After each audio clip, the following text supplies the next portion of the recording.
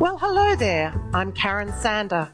You are listening to Aging Fearlessly, a program for the over 50s, those uniquely wonderful baby boomers. My aim is to educate, motivate, and inspire you to embrace the exciting journey of life for decades to come. So stay tuned to meet a variety of guests who will share their stories and passions to help us gain insight into the ways to live a happier, healthier life.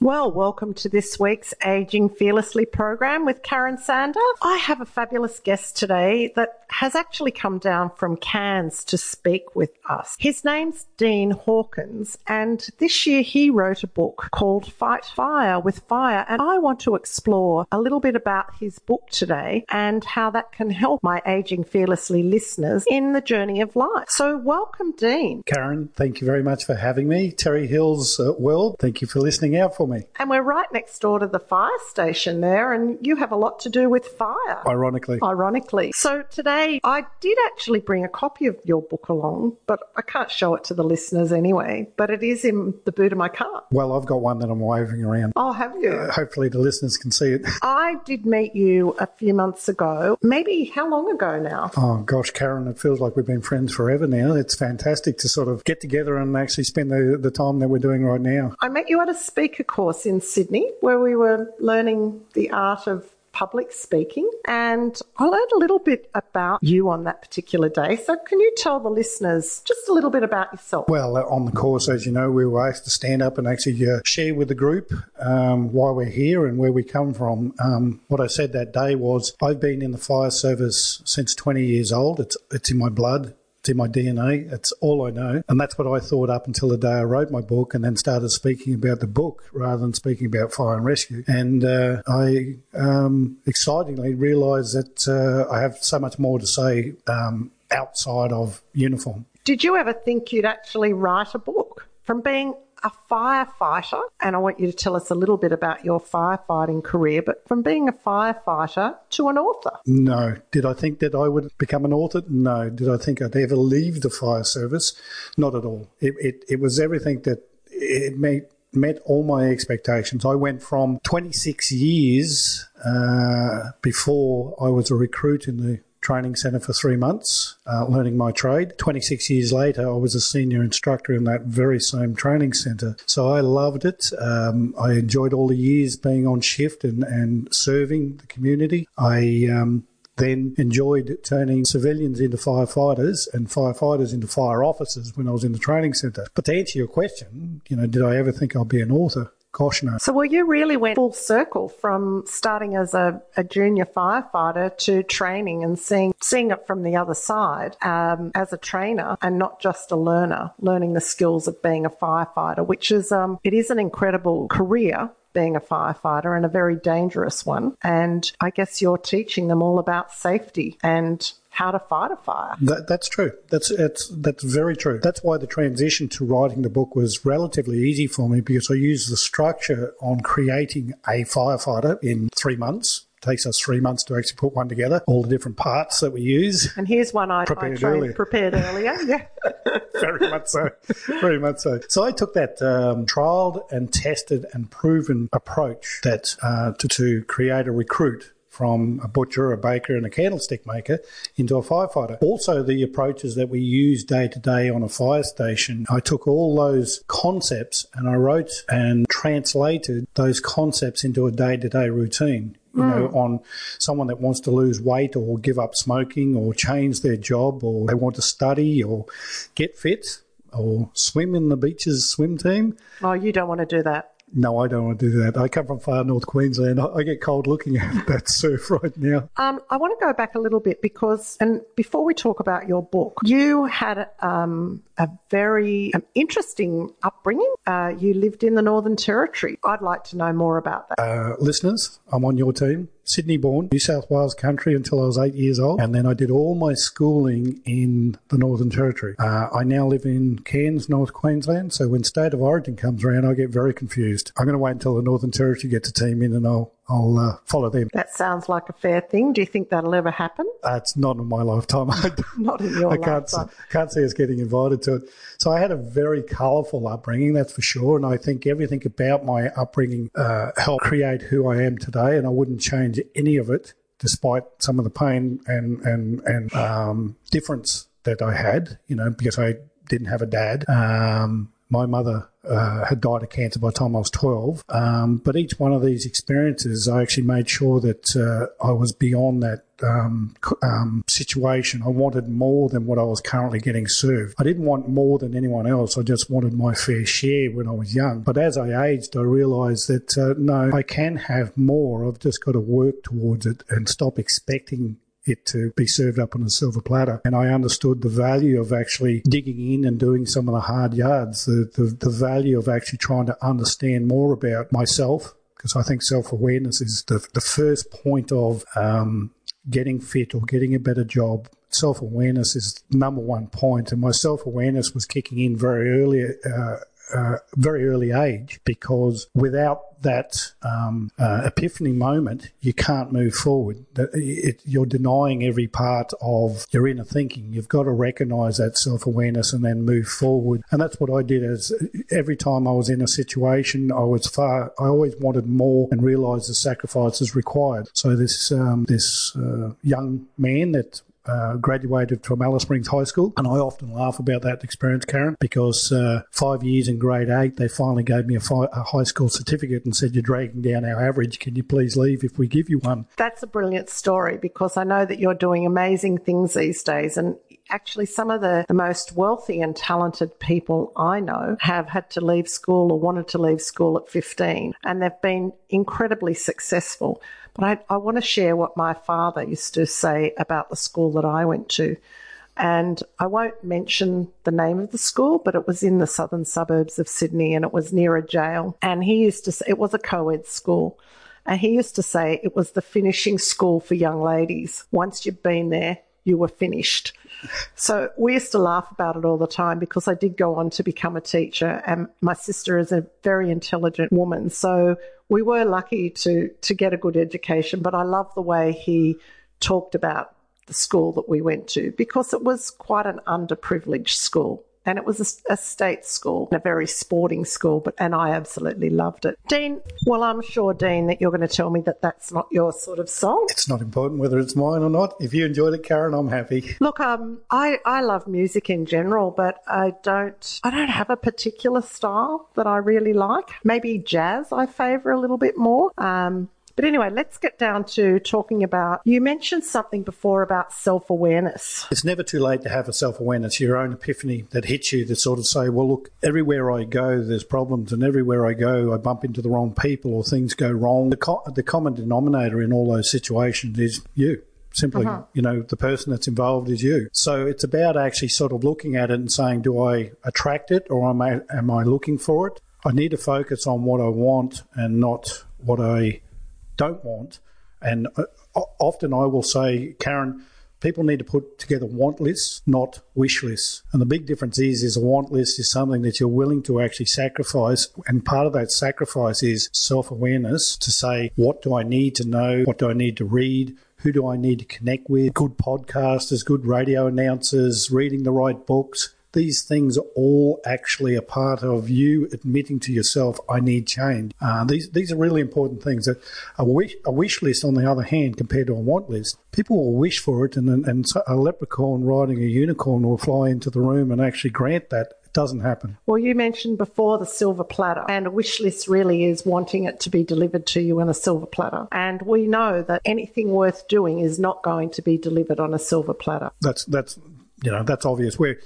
We're having a conversation that every listener out there actually is saying, yes, I know this. Why are you stating the obvious? The reason why I state the obvious is because until you actually make that change, you make it happen. You force things. A good example of forcing something, we all have heard the saying about on the average of the 5 people I spend my time with, you spend your time with. I've taken that a step further and actually forced that issue. So in other words, if I have a bad experience when we walk out of the studio and someone's angry about something or someone's racist about whatever or yelling and they're not happy, that's someone that's actually impacted on how I feel about me, the world at that moment. What I'll do is I deliberately get in the car and perhaps I'll ring you or someone, Karen, to offset that person. So I don't let my average for the day be a coincidence. So now that person that was quite abusive or negative that I bumped into becomes one of my 6 people rather than one of my 5. So I deliberately offset them with good experiences by ringing the right people. So I have a self-awareness now that I want to force that issue about who actually engages me in a positive manner and actually brings me back to this wonderful mood, this centering moment that they can provide. You know, you're in my circle of friends. We talk every now and again by phone. Take that as a compliment, Karen, because I make you part of my average for that day. So I think Jim, when he used the saying, you know, you are the average of the 5 people you spend your time with, I think he meant like, generally. I've taken it literally daily. You know, I come across people sometimes in my workplace and, well, everywhere really, not just my workplace, but they are very negative about things and they're, you know, we often refer to them as the victim because nothing is ever right in their world. And I think it's really sad to be living life like that because there is so much joy in the world. There's times when there's other things other than joy, but really looking for those joyful moments and focusing on, I guess it's the things, not your wish list, but what you really want, and setting the goals towards those things is the important thing. And often the victim is just, waiting for the silver platter or something to come along to change their lives, and that's not going to happen. It just doesn't happen, and nothing changes. Nothing changes at all. Force the change. You know, hang with the right people, read the right books.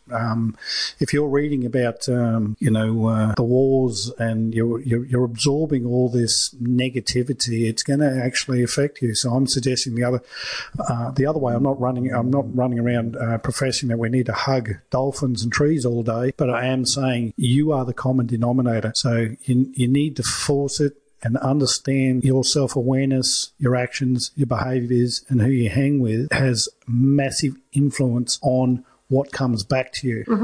You don't sit in that, as you put it, the victim mentality or, where the handout, the silver platter, whatever you're waiting for, it just doesn't happen. So it's a matter of actually stepping up. And I've learnt that in my lifetime. We talked about the bad times. You mentioned that just a moment ago. People go through, these, bad things do happen, unfortunately. But that's an opportunity for you to actually, the world doesn't change and our family doesn't change through our words, Karen. The world and our family and ourselves change through our actions. Showing people that you can go through that pain, you can go through the hurt, you can go through bad times. You build on those, you come back and you be that perfect example of recovery. Because when you are the example, I think it's really important that you tell your story so other people out there can actually say, I can get through this. I can actually be far more than my current consequence.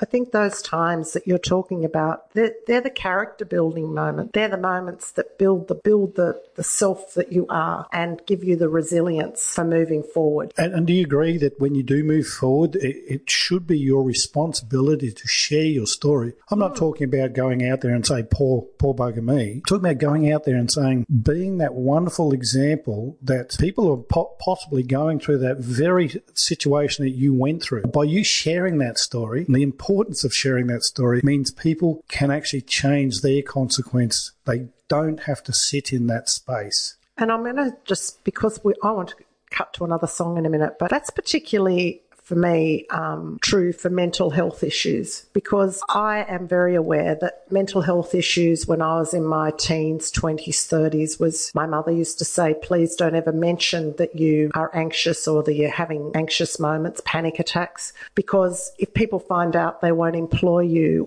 And it's it actually makes the situation worse because you panic more because someone might find out this secret about you. It becomes a secret, and that's not healthy in itself. When you're saying about sharing your story, let other people know that you've been through this and there is a way out. You're not in a trap forever. There is a way out, and there are people out there who can make positive differences and help you out. Dean, that's the first time I've ever listened to Katie Baker, and I enjoyed that song. It's a pretty jazzy, really. Yeah, I mean, if you like jazz, I think you'd enjoy Katie. That's for sure. Well, look, Fight Fire with Fire. Now, I read your book. I didn't write it. Tell me about it. It's not another self-help book. No, Fight Fire and Fire is it's a different one on the shelf. I mean, the shelves are heaving with these things. I mean, every month there's someone coming out with a new self-help book, and, you know, how can they all be right if they're all writing different ways? What I did was I wrote a book about actually literally self-help, not, and I mean this nicely with no disrespect to anyone else, but not Tony Robbins helping you helping yourself. Okay, so your changes, you need to be aware. Going back to that again. What you want to change about you, not want. Remember, Remember the unicorn? Yep. Okay, so I've now given you a structure, and I've given you a 250-year proven structure, and that is the fire department's way. So we leave nothing to chance. Right from the day you walk in on your first day on your recruit course, right until the day you leave when you retire, we have structure built around you. We do not leave it to chance. I mean, can you imagine, Karen, you, me, and two of the listeners out there actually turning up to a house fire in our fire, and I look at you as the officer in charge and say, well, I've got no idea. What do you think? Yep. Well, I'd be opting to stand outside, but you said something to me about why does a fireman run into a fire when everybody else is running out? That was when I first met you.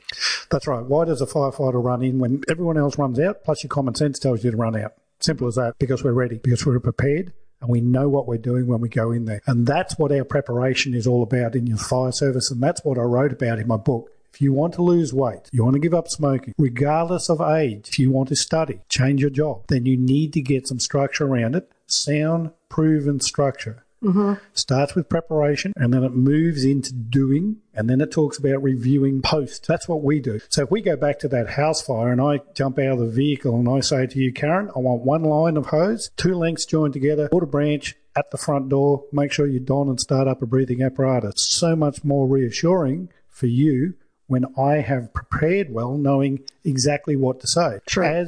As reassuring for me when I know that you've trained in all those instructions I just gave you. So it's about actually being ready. And I write about that. So if we talk about getting ready for a person that wants to lose weight, I say prepare for the battle, don't avoid the battle. So I have a lot of friends that want to lose weight, and they choose these audacious diets, or they avoid the righteous fight.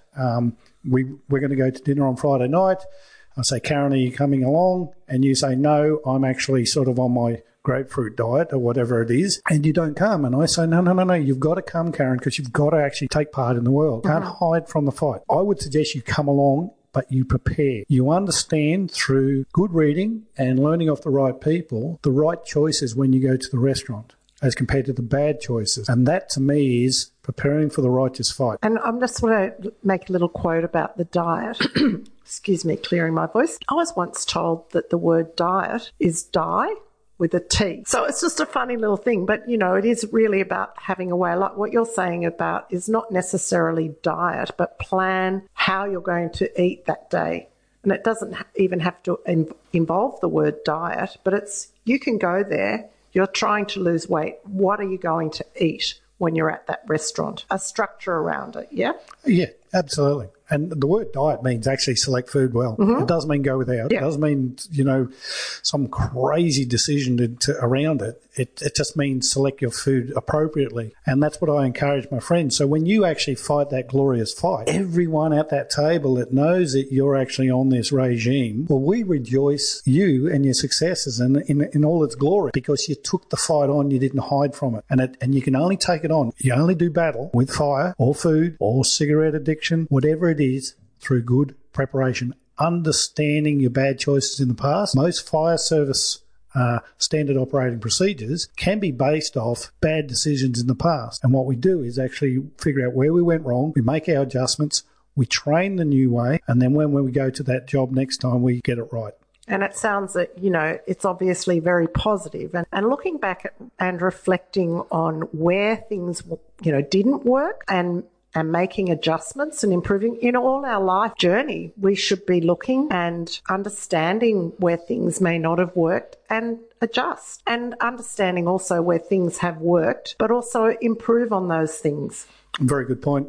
Thomas Edison, 99 light bulbs, it didn't work. Yep, exactly. Another song here, In Excess. Do you actually like In Excess? I do. Seeing you're not a Northern Beaches man, here's a bit of trivia. Michael Hutchins went to Davidson High, which is not far down the road, and all the other In Excess boys went to Forest High, which is in the next suburb. And they're about as Aussie as you can get, and they're survivors, aren't they? I love what they've achieved, where they come from, and keep reinventing themselves to stay in the game. Fantastic. Yeah, they're brilliant. How did you come to write this? It's a very cool question, actually. How did I come about to write the book? Basically I started realising I had a bit of a flair for topping up my friends. And now the book was between the coffee shop, the brainchild to write was between the coffee shop and home. So I was sitting in the coffee shop with my two friends. We met once a month, and one is always complaining about not enough money and doesn't have a job that he's happy with. And the other one is close to morbidly obese and is constantly talking about food and his training regime. And I sort of realised going home that this knowledge and the structure that the fire department gave me, I can actually try and share this with my friends, but change putting out fires to losing weight,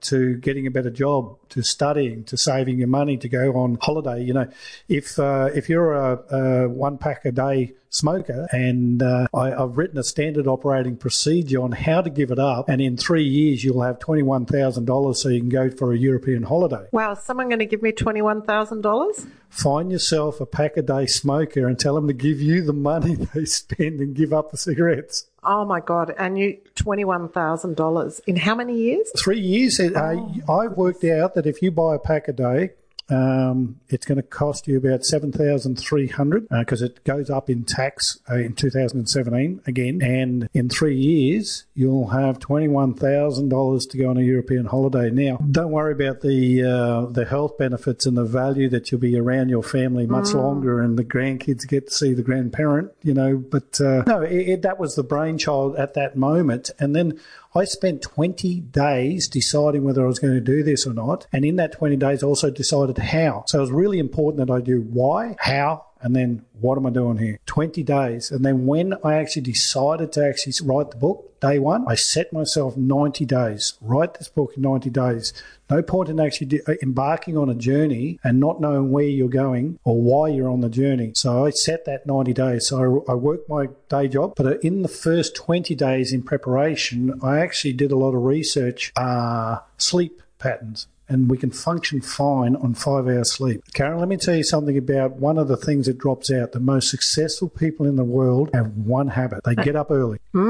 Simple as that. They get up early and they achieve so much more in the day than the next person. Yes, there's all these characteristics that they have, but that is the one most common behaviour around all of them. So I slept for 5 hours a day, did my day job, came home, trained hard, had dinner with the family, wrote until 12 o'clock, went to sleep, woke up at 5, kicked off for 2 hours doing my book again, 90 days, and I had the book out. And it's the best thing I ever did, not so much for the value around the book, but the value that actually setting myself that, you know, that thing, and then actually achieving it. What that did for me personally can far outweigh anything financially the book can do. This is what I encourage people to do. You've got to actually just like, when you're going to make a change, you got to know what you're giving up.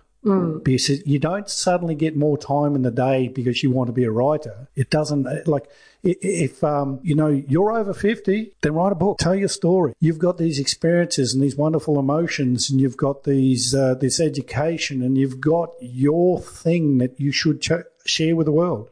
Well, I've often talked about this. Many people say that they are going to write a book one day, but very, very few people do. And like you, I wrote a book, which is, the title is Aging Fearlessly, the same as this radio program. And I set myself a challenge, or someone set me a challenge actually, of 30,000 words in 30 days. And it was really, literally a brain dump. And don't read back what you're writing. Yes, you had a structure, which took me 3 or 4 weeks to write, and then 30 days of writing. Then, of course, it came a little bit after, like yourself. But by 90 days, I'd sort of decided on a cover, a publisher, how I was going to do it, etc., etc., etc., and things fell into place. And yes, the planning's so important. I have another song here, Buffalo Soldier. Do you know who sang Buffalo Soldier? I'm trying to test you here. I think There's a chuckle. There's a guy from Terry Hills. What was his name? Bob Marley? Yeah. Was he from Terry Hills? I don't know. The experience of writing, what did you learn on that journey? I think the number one point of being learning from the journey would be I'd ask every one of your listeners to actually look in the mirror and actually ask themselves the same question. What have they learned on their journey? They must share with everyone else. I'm not asking them to think about it. I'm saying you must. It's like a responsibility. We're the elders of our community and we're constantly pointing the finger at people that aren't getting it right. More often than not, they're younger than us. If people want to talk about the king hit, the drug problem, the alcohol problem in this country, and I shouldn't call it the king hit, I apologise, the coward's punch, we have a responsibility to actually share our journey with them and actually guide them out of the darkness. Now, I know that we sit back and say they don't want to hear it, then say it again. And you keep saying it until they actually absorb some of it. They may not look you in the eye and say, and thank you for it, but we must stop lecturing, stop pointing the finger, and we must guide people out of the darkness. The youth of this country, this is our friends, this is our colleagues, and this is our peers. Every one of us has had a unique journey. Every one of us. All I did was document mine, fight fire with fire. It was so much to document that I actually started putting together book 2 and book 3 at the same time because I wanted to share so much more, but those were different points to my journey. Book 1, Fight Fire with Fire, is about how to operate with purpose and achieve goals. Book 2, that's still yet to hit the shelves, it's Forged by Fire, and it's about leadership. It's about our generation leading people. We're leaders of our community. We're leaders in our household. We've got to make sure we step up. We really need to step up as a nation in leadership. I know reading your book, if you look at my copy, it has pink highlighter all through it. I'm horrified when I look at it because I don't really believe in writing all over books. But when I find a book and I'm learning a lot while I'm reading it, and I don't want to go and read the book again, I haven't got time to read it again, I like to now get the old highlighter out and make sure that I've marked the most important pieces to me. I took a lot away from your actual book and I read it fairly quickly. And I really, that highlighter came out an awful lot, Dean. Well, the highlighter is a great idea. I actually encourage people to write in my book. Deface my book. It's a journal. I always encourage people to actually say, there's 2 things that I say before you even open page 1. And that is have a personal and a professional, even if you're retired, it's still a professional thing that you want to change. And then it will resonate in those 2 places. It will, and that's what your highlight is all about. Deface the book, I say. I wrote a book where I'm not lecturing people. I actually wrote a book where I'm trying to have a conversation with you, not at you. I'm not broadcasting, and I certainly don't have all the answers. What I have is experiences that I think, and the fire department gave me a wonderful structure. 1983, Karen, I was actually running into burning buildings without a breathing apparatus, and I was encouraged to actually eat smoke just to prove how good I was to the elders. These days, unheard of. Yeah, I'm sure. So all those years ago, and all those years have come together where I understand the structure, and I understand the application of those structures across various aspects of our life. I think sometimes retirees and the over 50s, we're looking for ways to change our lives. And you do offer some great suggestions in planning, because planning for retirement, again, is very important as well. Knowing the direction you're heading in and knowing that you are building, a successful future for yourself. And I mean successful socially, in education, in meeting new people, in experiencing new experiences in this world, and they all take planning. They definitely take effort. I'd like to welcome back. You're listening to Aging Fearlessly with Karen on 88.7 and 90.3, your community radio station.